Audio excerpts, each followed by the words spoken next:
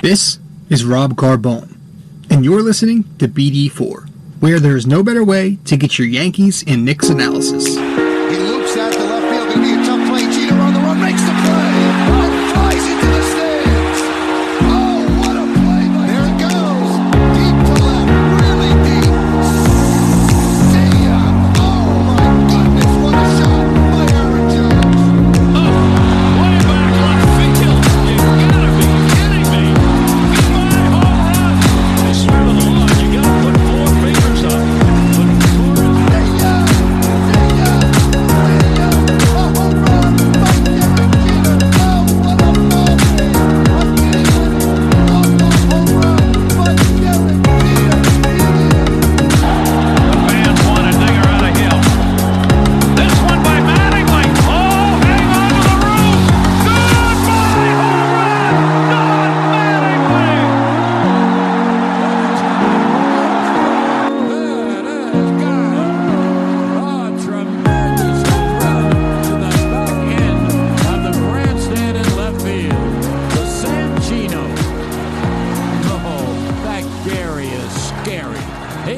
To left, and the Yankees take a 1-0. Yankees win. What is going on, guys? This is Rob Carbone coming at you with episode 103 of BD4, where there is no better way to get your Yankees and Knicks analysis. Tonight we had a great time with a friend of the show, with a long-term diehard Yankees fan, Mikey V. Mike's a Jersey Italian Yankees fan. That's, just as Yankee as you can get. It was a great time we had tonight. Mike's a hardcore fan. I follow the guy on Twitter. He follows the blog, and I respect his opinion. He's one of those straight up, get to the point, no bullshit kind of guys, and that's why I like him, because he's got that very similar approach to things like myself. But me and Mike had a great conversation tonight about just the state of baseball in general. We talked about the New York Yankees and their odds at winning. We kind of mixed it up and talked about a whole lot when it came to the Yankees and baseball in general. So we had a good time tonight. It was fun. We talked for about 45 minutes, so it's going to be a little bit longer of an episode tonight. But guys, you can subscribe to BD4 on all the different platforms we have. Just go to my website. You know the rules. The link's in the description. Or if you're watching the podcast, it's up on the screen. And guys, let's head right into the video. Real quick, before we head into the video, we're going to take a quick break, and then we'll dive right in. All right. Hey guys, just want to make sure, if you haven't yet, please go to my website at nysportstalkrc.wordpress.com. Once again, go to nysportstalkrc.wordpress.com. There should be a little option called Outlets on that front page. Click on Outlets, and that will take you to a page that displays all of my information. My social media outlets, how to subscribe to my blog, and how to subscribe to my podcast on the many different platforms we have. So once again, guys, go to nysportstalkrc.wordpress.com.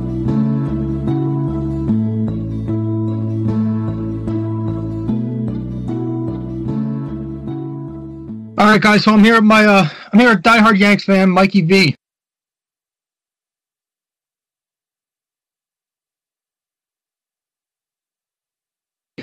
Hey, Colin, Mike. I appreciate you coming on the show, man. I know we've been trying to get you on for a little bit, but I appreciate thanks for coming on, man. Yeah, I appreciate it, my friend. You're a great follow. Oh, absolutely, man. I like following you on Twitter because you say how the fuck it is. You're not one of them fans who fucking dance around things, and you say you're right to the point. You don't mess around, man. And I like that. I'm all for that. You know what it is? When you get fucking old, you don't have any time to waste. So. I sound like a bitter old get off my lawn guy, but I just want to see him win, and I just say it like it is. Right, man. That's the mentality to have as a New York Yankees fan, and I feel like everybody should have that mentality. You don't find that often, but it's tough because we're gonna have to wait a little bit, and this whole thing with. I want to know your thoughts on this Arizona proposal. I was on a podcast earlier in the week, Here's the way I look at it. I am a purist. I don't like what Manfred's trying to do with changing the game, speeding it up. But I think this is a very special circumstance. America is stuck. The country is locked down. I mean, sports fans all over the world, gamblers. I mean, we literally have nothing to do. I mean, it's tough. I got to be honest. I am not into music or art or other things. I don't read much. Baseball's my thing. Sports is my thing. And without something to follow, something to talk about, something to tweet, I find the entire process that much more difficult. So, ultimately, I am very for it. Some of the moving parts about it, some of the, changes of the game, the 7-inning thing, it may not be optimal, but really, right now, Rob, if I had a game to tune in, I wouldn't give a shit if it was the Yankees, the A's, or the Royals. I would tune it in, and I would feel normal. And I think the country needs it. So, does it interfere with the purity of the game? I've heard some arguments, well, how's it going to affect the season? And who's going to get to the playoffs? And if whoever wins this whole thing, is it real? Is it not? Honestly, I don't really give a fuck. I need something to do. I need something to follow. I need something to react to. I need something to text my cousin about. I want to tweet something that you, Rob, disagree with me on. And for 10 minutes, we'll go back and forth. Right now, that's why I think the Arizona proposal makes sense. Forget about all the X's and the O's and the details. What's your thought? I kind of agree with you. I mean, I think if they can make it happen, go for it. I do think it's a little bit boomer bust where it can be very, very beneficial for the game, but if it doesn't pan out, it could be a little bit reckless. There are some pros to cons to each side, obviously, but the doubleheader thing, there's the risk of, it's a contagious virus, obviously, so if somebody gets sick, does this affect, other people, players, family members, hotel staff, bus drivers? So there's that risk. But overall, I think it would benefit because, and I was listening to your to the podcast you were on the other day, and you made a good point, or somebody did. They said there's nothing else on TV right now. So, having something like, putting on a baseball game and there's nothing else on, I think sports fans in general are just going to tune in right away. No, I agree. Listen, if there was anything else to do, right. I think the negatives may have a bit more weight to it. But I mean, this is new territory. Give us something to do. Give us something to follow. I also think it's an opportunity for the game. Right now, if they put on games, they have the stage to themselves.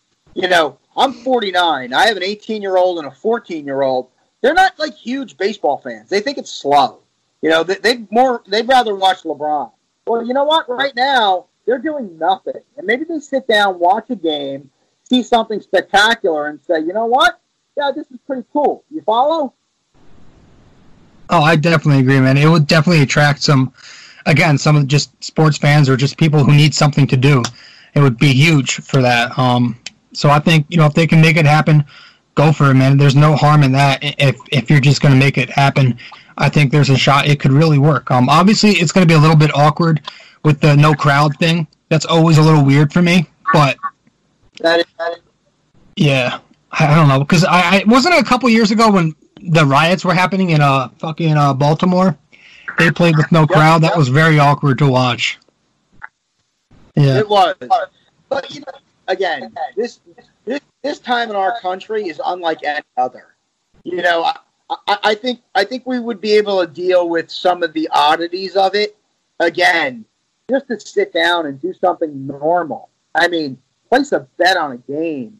Talk about it. I mean, I'm craving it, and I think the positives ultimately, outweigh the negatives. Yeah, I think it could. It has a chance to work. Real quick, this episode is sponsored by Anchor. Anchor is a free podcast hosting platform that distributes your podcast for you. It is for free, and they will even pay you for recording a podcast, just like myself for reading an advertisement. It's convenient. You can do it on your phone, your tablet, on the computer. Download the app or go to anchor.fm. Mike, I didn't want to talk about that whole thing too much. I want to get right into it right now because I know you've got some big opinion on this Yankees team as a unit, and I very much agree with a lot of your takes. So if there is a season, and if we do, play enough games down the line, I want to hear your thoughts on this current core and their chances to succeed this season. And obviously, success in the Bronx is winning a fucking World Series championship. Yeah, that's the thing. See, I think I'm harsher than most. Again, I started watching the Yankees in 1978. Honestly, my first true memories, the Bucky Dent game. I think it's October 2nd, 1978. My dad let me stay home. This huge Yankee fan. Great day. And so I grew up seeing, the George Steinbrenner years, things he did well, things he didn't do so well. But at the end of the day, I grew up on the win or nothing. The 100-win seasons are cool, but it's not enough for me. I understand you can't win every year. You got to make runs. You got to make it exciting. That's kind of what I'm looking for. Listen, this particular group of Yankees, supremely talented. I mean, we can go around the diamond. There's a load of talent. They're in as good a position to win as anyone else. Where I worry is the teams that I grew up on, the 70s teams, even some of the 80s that didn't win, certainly the dynasty years. They had intangible type things. They had grit. They had Don Mattingly. They had Bernie Williams. They had Derek Jeter, Paul O'Neill, Thurman Munson, Reggie Jackson, guys that thrive in the biggest spotlight. And although I realize this team is uber talented, I worry about guys like Stanton and Sanchez, and even to a lesser degree, Judge. Like, when the lights are brightest in New York with this tradition, that's when you have to come through. I get 100 wins, and I get having fun and smoke machines. I get it, but at a certain point, if you want me to be fanatical, if you want me to buy $300 jerseys and really become endeared to this team, you got to fucking win. Right. And this is now year 4, kind of this core. And honestly, my favorite part of this entire run was the 2017 Gutty Yankees with, and listen, I fucking hated Headley. Ellsbury's my all-time worst Yankee, all right? That team was scrappy. It played hard. It overcame expectations. It really set me up for an exciting run. And since then, 2018 was an embarrassment. 2019 didn't live up to it. Of course, I love Garrett Cole and what we're looking at here, but hey, this is year 4 now. It's really time to stamp who this team is, because 100 wins and great talent is one thing. Time to fucking win. I think you bring up a couple of good points there. I do want to point out, I agree with you when you say, we're 4 years into this process, and we're still kind of talking about what if. There's got to be a point in time where we're actually hitting that fucking ceiling, and right now we're still coming up short. It shouldn't be that 2017 was the farthest they got. That shouldn't be how it's happening. But obviously, and you also brought up how talented they are. But I think a big part to having a World Series championship team, it's not just about talent. I think it's more about having the right fit. And do the Yankees do they really have the best fit? Is that lineup exactly fit to succeed in the postseason? Is that rotation deep enough to go 6-7 innings when you need them in October? And I'm not so sure it is, because you have a bunch. I look at having Gary Sanchez, Giancarlo Stanton, and Aaron Judge in one lineup may scare the shit out of you in the regular season. They may hit their home runs, but come the postseason, having a bunch of guys who rely on hitting home runs, who don't make a lot of contact, that's always going to bite them in the ass. And once again, it did. Rob, I can't agree with you more, honestly. And it would probably be a better podcast if I disagreed. But bottom line is, over the course of 162 games, these guys, their awesome power, the numbers are going to be there. Because ultimately, You know what? They play a lot of games in July against Kansas City, versus 33-year-old journeyman relievers who are throwing meatballs. They face it enough, and the numbers will be there. The team's going to hit 335 home runs. They're going to win 100 games. But it's all about October. It's all about the ability to focus when the lights are brightest, when the pitching's the best. And I have to be honest with you. With Judge, Stanton, and Sanchez, 2, 3, 4, however you want to put them in the lineup, Justin Verlander toys with them.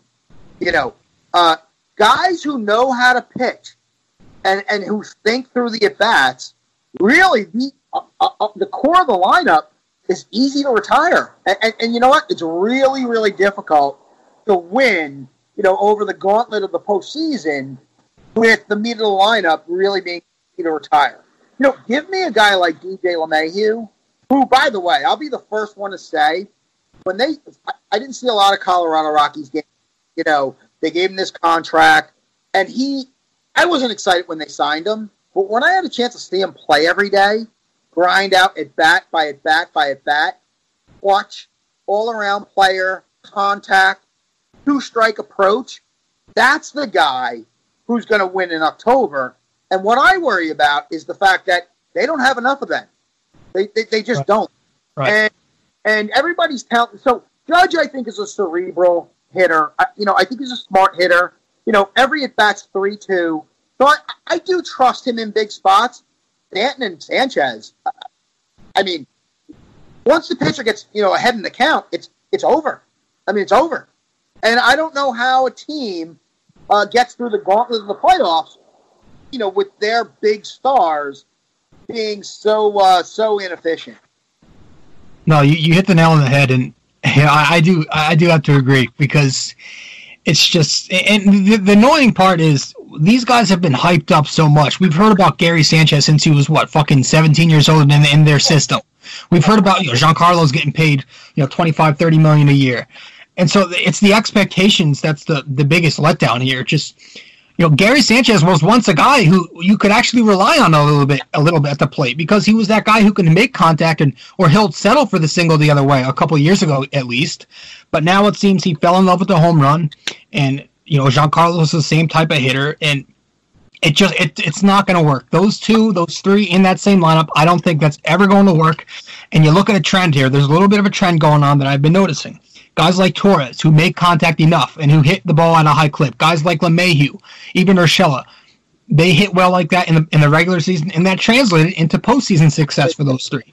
Guys who rely on the home run, same thing. They were slumping in the postseason. There's a little bit of a trend here. It's something that I don't see changing unless the Yankees make some big changes. But I know Brian Cashman likes his power, and I don't really know what you could do at this point to address these flaws. See, so I'm an old school guy, and right. I don't completely discount analytics. I think they are important. I think in player evaluations they're important. I think in contract, decisions they're important. But here's the problem. I think Cashman relies too much on it. So yeah, the slugging percentage, the OPS, it's all good collectively on the team. But as you said, it matters when. Over the course of a long season, the analytic numbers are going to be there. They are. But during the course of a very short season and postseason, it's all about adjustment. It's all about battling at bat by at bat by at bat, not giving them away. And I'm going to be honest with you, the core of this lineup, they just give it away. Again, I understand baseball is a game of failure. I get it. I do. You're not gonna be successful 40% of the time. I get it. Gary Sanchez is up against a seventh inning or later power slider reliever. He has no chance. He walks up, and I'm a big observer. I'm a sales guy. I deal with people all my life. I observe body language. I have a feel for it. I believe. He gets down in the count, and I look at it. I say he's done. He gets it up. It's 1-2. The whole stadium knows a meatball slider and the dirt's coming, and he's swinging. He simply doesn't adjust. Pitchers are smart, and he's one of the easiest guys to get out. Now, listen, when he first came up, 2016, he blew my mind. He was a young guy. He had great body language. He had great energy. I saw the arm. I saw the home runs. I saw the, hitting, going up the middle, going to the right side. I don't know where that player went. So I don't know whether he fell in love with the home run. I don't know if Cashman is touting the home run too much. I don't know if he has personal problems. All I know is Gary Sanchez, in the prime of his career right now, is nothing like the kid he was 3 years ago. And I scratch my head. I just don't get it. And, he's not that great behind the plate either, so you can't really make the argument that at least he's great defensively, because he's not. If anything, he's average. He's mediocre behind the plate. His arm is strong, but it's very wild at times. He can't fucking move. He's slow. When it goes to side blocking, he's very slow. He's not the most agile, so he doesn't really impact the game other than when he's running into a fastball every couple of games. Every couple, once or twice a week or whatever. And that's an issue. We've talked about it, but I just hope that just losing somebody like Romine, to me, honestly, that killed me the most, because I felt like Romine was a good backup. But now when the inevitable comes and Gary goes on the DL, which we know he probably will pull something eventually, we don't really have a good backup to rely on either. The roster construction is, for all the money they spent, and I give Hal a lot of credit. I did. The $324 for Cole, I didn't even see coming. I mean, he stepped up big time, and I'm real excited about it. But at the end of the day, like you said, Gary Sanchez may play, best case scenario, 120 games. You know what? It's probably like 98, let's face it, because between the rest rotation and the 2 or 3 times he gets put on the DL, and by the way, I think he gets put on the DL sometimes for physical issues. I think he lacks focus. And I think sure. every once in a while, I'm telling you, I think, because he'll have a play where he doesn't hustle, right? And there's some negative press and Twitter's exploding. And the next day, he goes on the 10-day IL. I think that 10-day IL is a mental break, because I think he's overwhelmed with the, very big job of being, the catcher and the leader of the New York Yankees. And you know what? I don't know how you win with that. Right. I mean, I've seen him. I've seen this 4 or 5 times, Rob. Nobody on base. He drops the 1. He wants a fastball. Okay. He starts setting up outside for a slider. The fastball comes. It goes to the backstop. He forgets what sign he put down. I mean, listen. I'm not perfect, but listen. I can fucking remember what I just told you a second ago. You follow? I think he gets lost in the game. I agree. It's a lot of it is mentality, and he brings that lazy mentality both to the plate and behind the plate as well. And he's not the only. I don't want to keep dogging on him, but there's a couple of holes on this roster. What do you think about this whole third base scenario? Do you think Urshela was beneficial of more of a product of the juice balls, or is he somebody who you think can repeat? Well, so this is tough, because similar like Luke Voigt a year ago, I think you need to see it again. Listen, I like Gio's plate approach. I do like his defense. I do think it's a bit of an anomaly. How old is he? Is he 28, 29? He's upper 20s, yeah, something like that. He's not a kid, so, no. He's going to have to prove it to me that this is legit. But here's the thing. I've been watching baseball a long time. And listen, I like Miguel Andujar. He looks like a good kid. He certainly can hit. He's a doubles machine. Yeah. He's the worst fielding third baseman, literally, I've ever seen. And it's funny. I get in arguments with guys on Twitter. Oh, Derek Jeter had 30 errors his first year, and Andujar had 16. Listen, you asshole. It's not about the errors. The guy doesn't get to baseballs.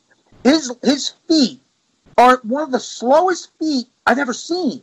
So it's not a question of the throwing errors or the mistakes that's going to happen over the course of the season. He doesn't get the baseballs.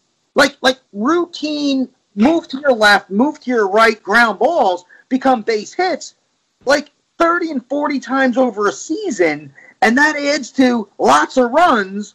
And, you can't have that, especially in the playoffs. So, my answer is, got to leave Gio there. Honestly, if Gio is a 250 hitter who Right. gets up base 325 Yep. and hits 16 home runs, Play that defense. but fields the position, leave him there. You know, here's the thing. The worst thing about this roster is Mike Stanton. I call him Mike because, you know, I'm an asshole. I like it. Like, take the 22 million you have invested in Stanton and redistribute it somewhere else. Make Miguel Andujar a full-time DH. This team's unstoppable. I mean, it is. If you just told Miguel Andujar, listen, son, you're going to hit fifth. You're never going to touch a mitt in your life. Go out and just hit 50 doubles a year. I'm telling you, he's J.D. Martinez. Okay? But the fact that you have Stanton, who can't play the field anymore, he just can't. I mean, here's a guy, 29 years old. 29 is dead prime. He's a superstar. At least that's what they tell me. He missed an entire season without surgery or a broken bone, which means there's something going on. It's mental. I have no idea. I don't care. For me to think that he's going to be a productive defender in left field going forward, it's stupid. So he's your DH. What do you do with Andujar? Like, what do you do? They're trying to make him a fucking utility guy, and I don't think that's going to work, man. Just, You know what? It's ridiculous because a utility guy has quick feet, right. has defensive instincts. You know, Randy Velarde. I don't even know if people on the podcast knows who he is. Randy Velarde doesn't have half of Andujar's natural ability to play anywhere. Third, short, second, left field. Andujar's not that guy. He's not that guy. Yeah, no, I agree, and it's just very frustrating, man. I don't know what they're going to do there, and then there's a lot of defensive issues really all around the diamond.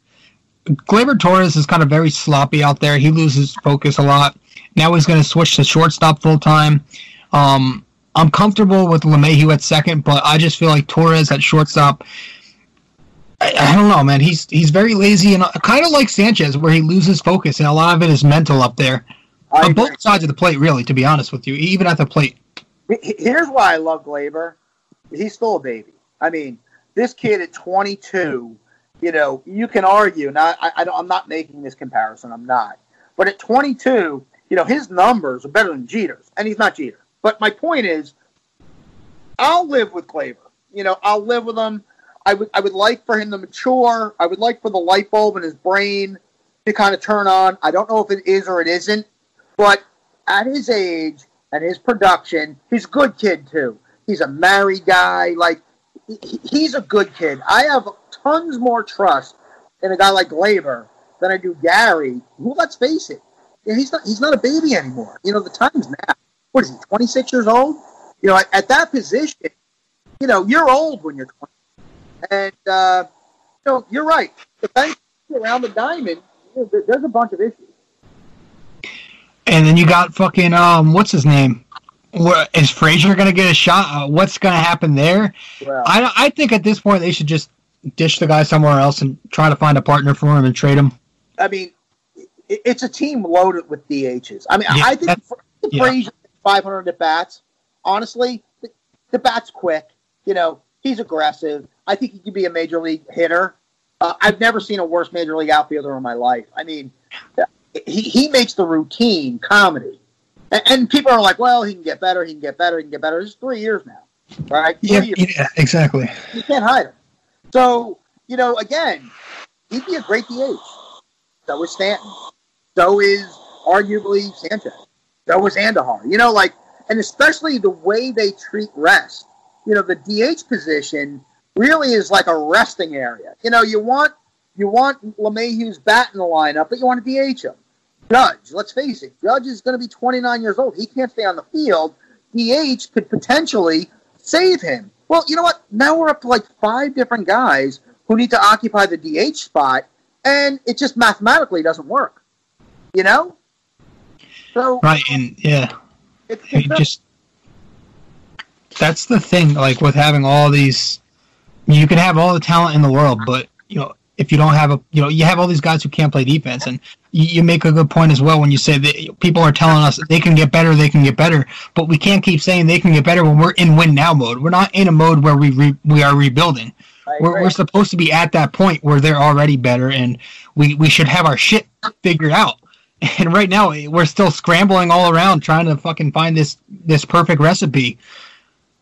And the thing is, the window's closing because, these guys need to get paid. I mean, Judge is very, very confusing because he's a great guy. He's the face of the franchise. I'd love my sons to grow up to be as respectful as he is. He's going to be 29 years old, and he's a fantastic right fielder. But he's inconsistent at the plate. He doesn't play, and he's soon going to need to be paid. So if you can't win with Gary making $700,000, with Judge making whatever he's making, Kleiber making nothing, in a year or two, these guys need to get contracts. So if you can't win now, Oh, of course, man. They're all going to be, making, when's Judge's contract year? A couple years ago. In front of me, I think he becomes like a free agent like 31, which is not good for him. No, because people don't like to pay people, after 30, and I get it. But at the end of the day, some of these contracts have to come due. And again, 100 win seasons are one thing, but fellas, it's time to win. The other thing I worry about. So I've been watching these teams forever. Teams always have, what I call like the assassin, the Kirk Gibson, the Thurman Munsons, the guy that will just die to win, do anything. Paul O'Neill used to beat up, vending machines in the locker room because he's so bitter about a loss in August. Who on this team, where is that guy? Like, where is the guy? Forget the smoke machines, forget the boom boxes, forget the championship belt, and all this millennial bullshit. Who's the guy who says, fellas, shut the fuck up. This is the New York Yankees, okay? We've lost 5 in a row. Smarten up, you asshole. I don't know who's in the room saying that. And I don't think it's Boone. I think Boone's done a nice job. He has. I question some of the things about Boone. He keeps the room interested. They've had so many injuries. I think Boone is decent, although I'm not a huge fan. Championship teams need dirty, I hate to say it, cocksuckers. Nasty guys. I was waiting for that, man. They're just nasty guys who are like, fuck you, man. We want to win. Put that smoke machine away. I don't know who on this team has that ability. I almost want to say DJ, but the guy's such a Boy Scout. He's such a put his head down, do his job, hit his 320, hit great late postseason home runs. God, I love that guy. But he's not the guy who's going to say, hey, Aaron, do me a favor. Put the smoke machine away tonight. All right? We have a game tomorrow, right? But we're only 2 games up. It's September. And honestly, I worry about a lot of the intangibles kind of this team. CeCe's off the team now. Everybody looks to Gardner. And he's a leader, but you know what? He's not great. I look at Gardner right now as very much a role player, and I just don't think it's enough, to get these guys straightened out. I agree. And I do think Aaron Boone has been decent, but don't you think like a lot of that falls on the manager finding that mentality, that hard-on mentality? I think I know he had the whole fucking savage in the box shit, but I feel like he needs to be a little more. Sometimes he just doesn't show any fucking emotion out there, and it's frustrating to watch. Just there are multiple times, throughout the season where he just doesn't argue any calls, and he should be out there firing up his team. Where I feel like Girardi would have brought in something like that, or some kind of passion mentality. I feel like needs to start from up top. So in my tweets, I always say the Yankees were on a day spa. Everybody's happy. Everybody needs rest. Yeah. I envision the locker room like everybody's like soaking their feet and lighting candles. Just everything's happy. And so I grew up with Billy Martin. Okay, Billy Martin was a psychopath. He literally was. He was an alcoholic, complete sociopath. He was nuts. He thrived on controversy. He thrived on conflict. He loved the fact that Thurman and Reggie hated each other. I mean, he was nuts. But here's what he was. He was a great tactician, and he knew how to motivate players. Okay? Billy Martin took over 5 teams, one of which was the Yankees. All 5 teams were terrible. I mean, he came aboard in 76. The 75 Yankees won like 84 games. He took over the Rangers. He took over the Tigers. He took over the Twins. Bad teams. His lifetime win percentage is .560. He knew how to put a foot up a player's ass. And I'm not sure Boo knows how to do that. Boo knows how to coddle. Everything will be okay. Give rest. Joe Girardi rode Gary Sanchez like a mule. He did. He rode him. He knew he was a lazy player. He embarrassed him in the media. And you know what? That motivated Sanchez. And 2016 and 2017, Sanchez was almost a superstar. Boone comes in. He plays day spa manager. Gary, everything's going to be okay. Gary, you're hurt. Gary, you need a day off. Gary hits 208. And I got people on Twitter telling me he's a great hitter. Listen, guys. 208 with a fucking 305 on base percentage sucks. I don't care what era it is. He fucking sucks. And I think part of the problem is they let him just go. Gary, you know what? Tomorrow's another day. Right. Next week will be better. Fuck that. You know what? I said this on my last podcast. Fear fucking motivates. The reason why we all get out of bed in the morning is not because we want to be great, not because we want our boss to love us. We're fucking fearful. If we don't get to work, there's going to be consequences that's going to bust our balls. And Gary Sanchez and a lot of the rest of this team has no consequence. They're not a tough team. They're not. I've had people tell me, well, it's a new age athlete, and you have to be, you have to coddle them. And you know what? Fuck you. Bill Parcells, I love him. Here's what he said. You don't fucking bust it, I'll cut your ass. And you know what? The guy won. Doesn't matter. Sports management is the same in 1942, 2020. It's the same. Everybody's fucking fearful. If they're fearful and motivated, they will give their all. I'm not sure this team does. Oh, I love that, man. I love that. I think that's very much true. Listen, you think about in all sports, all of them, football, baseball, the best coaches, they're all cocksuckers. They're all grumpy. They're all miserable. They all fucking give terrible press conferences. They're all negative. Bill Belichick, what do you think about next week? I don't know. I think we're in trouble. They're all in bad moods. You understand what I mean? Because fucking bad moods and fear-mongering wakes these fucking guys up. Bill Parcells is not a fun guy to be around. Billy Martin was not Earl Weaver. You don't want to have a beer with these guys because they'll kick your ass. And they kick athletes' ass to give their best. I'm not sure this new approach works. And you know what? You let me know when they win. And when they win, I'll shut the fuck up. Right. You're 100% spot on. And that's kind of one of the reasons why Girardi was tossed in the first place, because he was, quote unquote, too hard on them or whatever it was. And that's just bullshit. It's just heading in such a soft direction. And unfortunately, a lot of my generation just loves that type of shit. They're all for, that there's another day ahead of you. They're all for that shit. And I just think it's going to keep heading that way, unfortunately. Why? You know why? Because they joined the track team, right?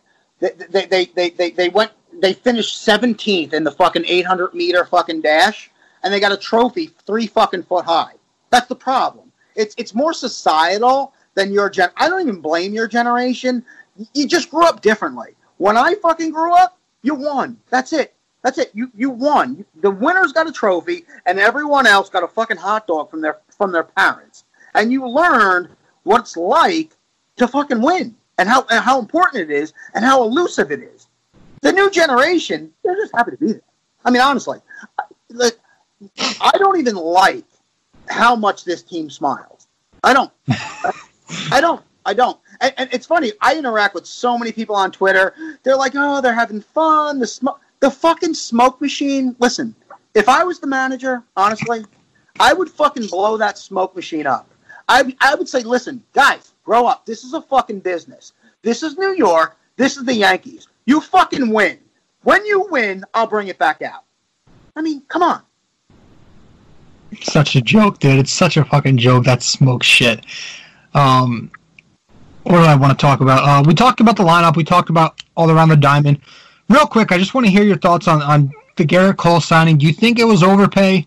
Do you think it's something that's going to pan out? How do you think? What do you think about it?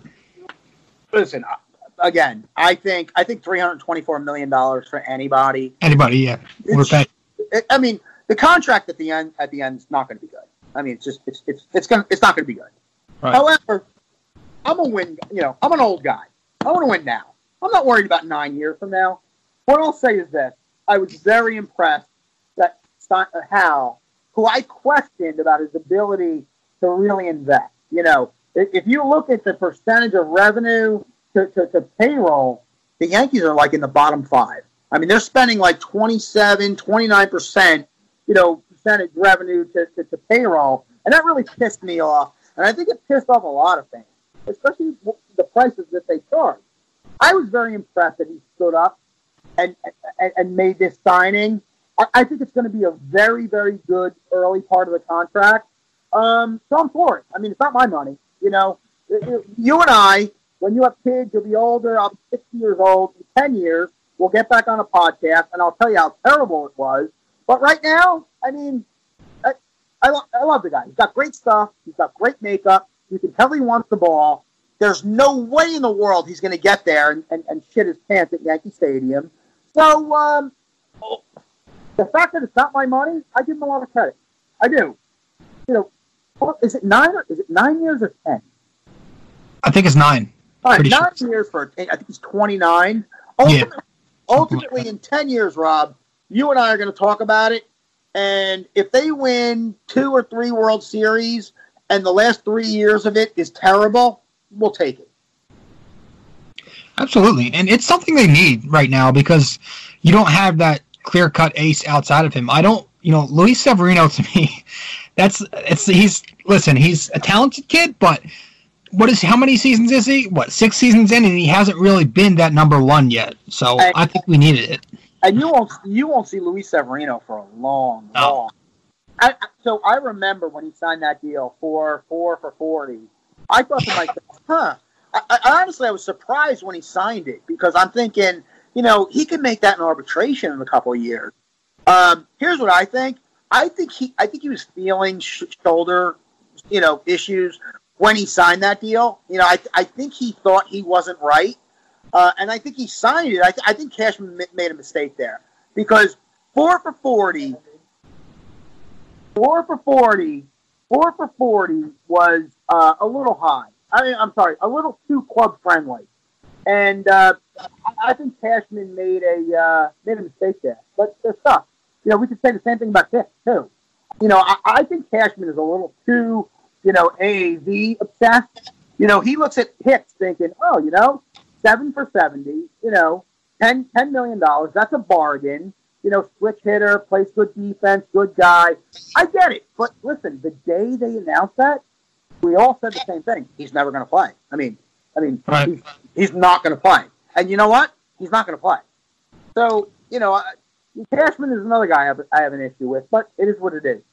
I think you're right because a lot of the deals that Cashman has made are really based off of potential and not necessarily based off resume. Yeah. You know what I mean? Or eyeballs. Right. Think, analytically, Hicks is a great player, right? Switch hitter, good defensively, gets on base. If you just looked at, a notepad with all of his analytics, Aaron Hicks, 7 for 70, looks like the bargain of the century. And then you talk to a guy like me, who's seen all of his at-bats, who knows his injury history, who knows what these players kind of do. And if I was his consultant, I'd be like, right, it all looks good on paper, but this guy's not going to stay healthy. I mean, at a certain point, you have to use your gut, your instincts, and your eyeballs, and I'm not sure he does that enough. You follow? Absolutely. And I think you mentioned it earlier, too. I'm not against analytics either. I just think there needs, like you said, there needs to be that balance where you're using a little bit of both. You're not too far old school. You're not too new school. There just needs to be that balance where you know what you're doing. You have a little bit of this, a little bit of that, and that to me gets you a World Series. That to me can get the Yankees true success in the end. Here's what I would do. If I own the team, I'm being honest. Here's what I would do. I would get a manager. I process information. Maybe it's true, maybe. But I would also have on the bench. Literally 100,000 balls. Goes by his gut, left side ball. And I have the guy I ultimately, left in charge. And that's the blank. Don Zimmer instinct and the lack of data and ability with a real supreme leader that kind of process it all. That's the way I. There's no perfect plan, but I need a plan. And to ignore, the eyeball test. But with the signing of Aaron Hicks, I think they completely ignored, the eyeball test. Because listen, I'm an amateur. I don't know what the fuck I'm talking about. I just watch this stuff very, very religiously. They signed that deal. I said he's not going to play, and you know what? He's not going to play. I'm not taking any credit. It's the easiest call of all time. And now they have a guy who's a lot. He's jamming up the roster, and it forces now. What's Gardner? 37 years old. How well you think he's going to continue? So the Hicks decision has future effects and ramifications. And now, if you think about this outfield, think about it. This is a $240 million roster. Look at this outfield. I mean, if Judge is not healthy, and who knows? I mean, this outfield's terrible. It's not good. Talkman, right? Gardner, Frazier. I mean, Andujar is an experiment. I mean, it's not good. It's one of those high, what's it called? Low floor, high ceiling outfields where it could just go either way, and it could be a disaster or work out very well. Yep. Mike, I think that's pretty much it. I don't know if you have anything else to add, but we covered a lot. We're about 45 minutes in. Oh, it was great. I respect you. I love your follow, and I had so much fun on the podcast I did a couple of days ago. I'm stuck in this quarantine, and if you know anything about me, I'm high energy. I'm not doing really well stuck in this house. So, I actually reached out to you asking you, and I appreciate you getting me on because you let me pass some time, and, I had fun. And honestly, when the games start up, you shoot me a DM, I'll come on anytime. Definitely got to have you on again, man. It's good to have another Jersey Italian Yankee fan with me here, man. Totally. Who knows? Summer's close. You and I get a drink sometime. Yeah, man, definitely. Hopefully we can win it all, man. I'm excited, but we always got to go into it with a little bit of caution. But hopefully we can get some fucking baseball this year, man. Because it's just a waiting game from here on out, though. We got to see what happens. Keep your fingers crossed. Stay healthy. Wash your hands. Best to your family. And I'll see you on my timeline. All right, Mike. Thank you. Thanks, buddy.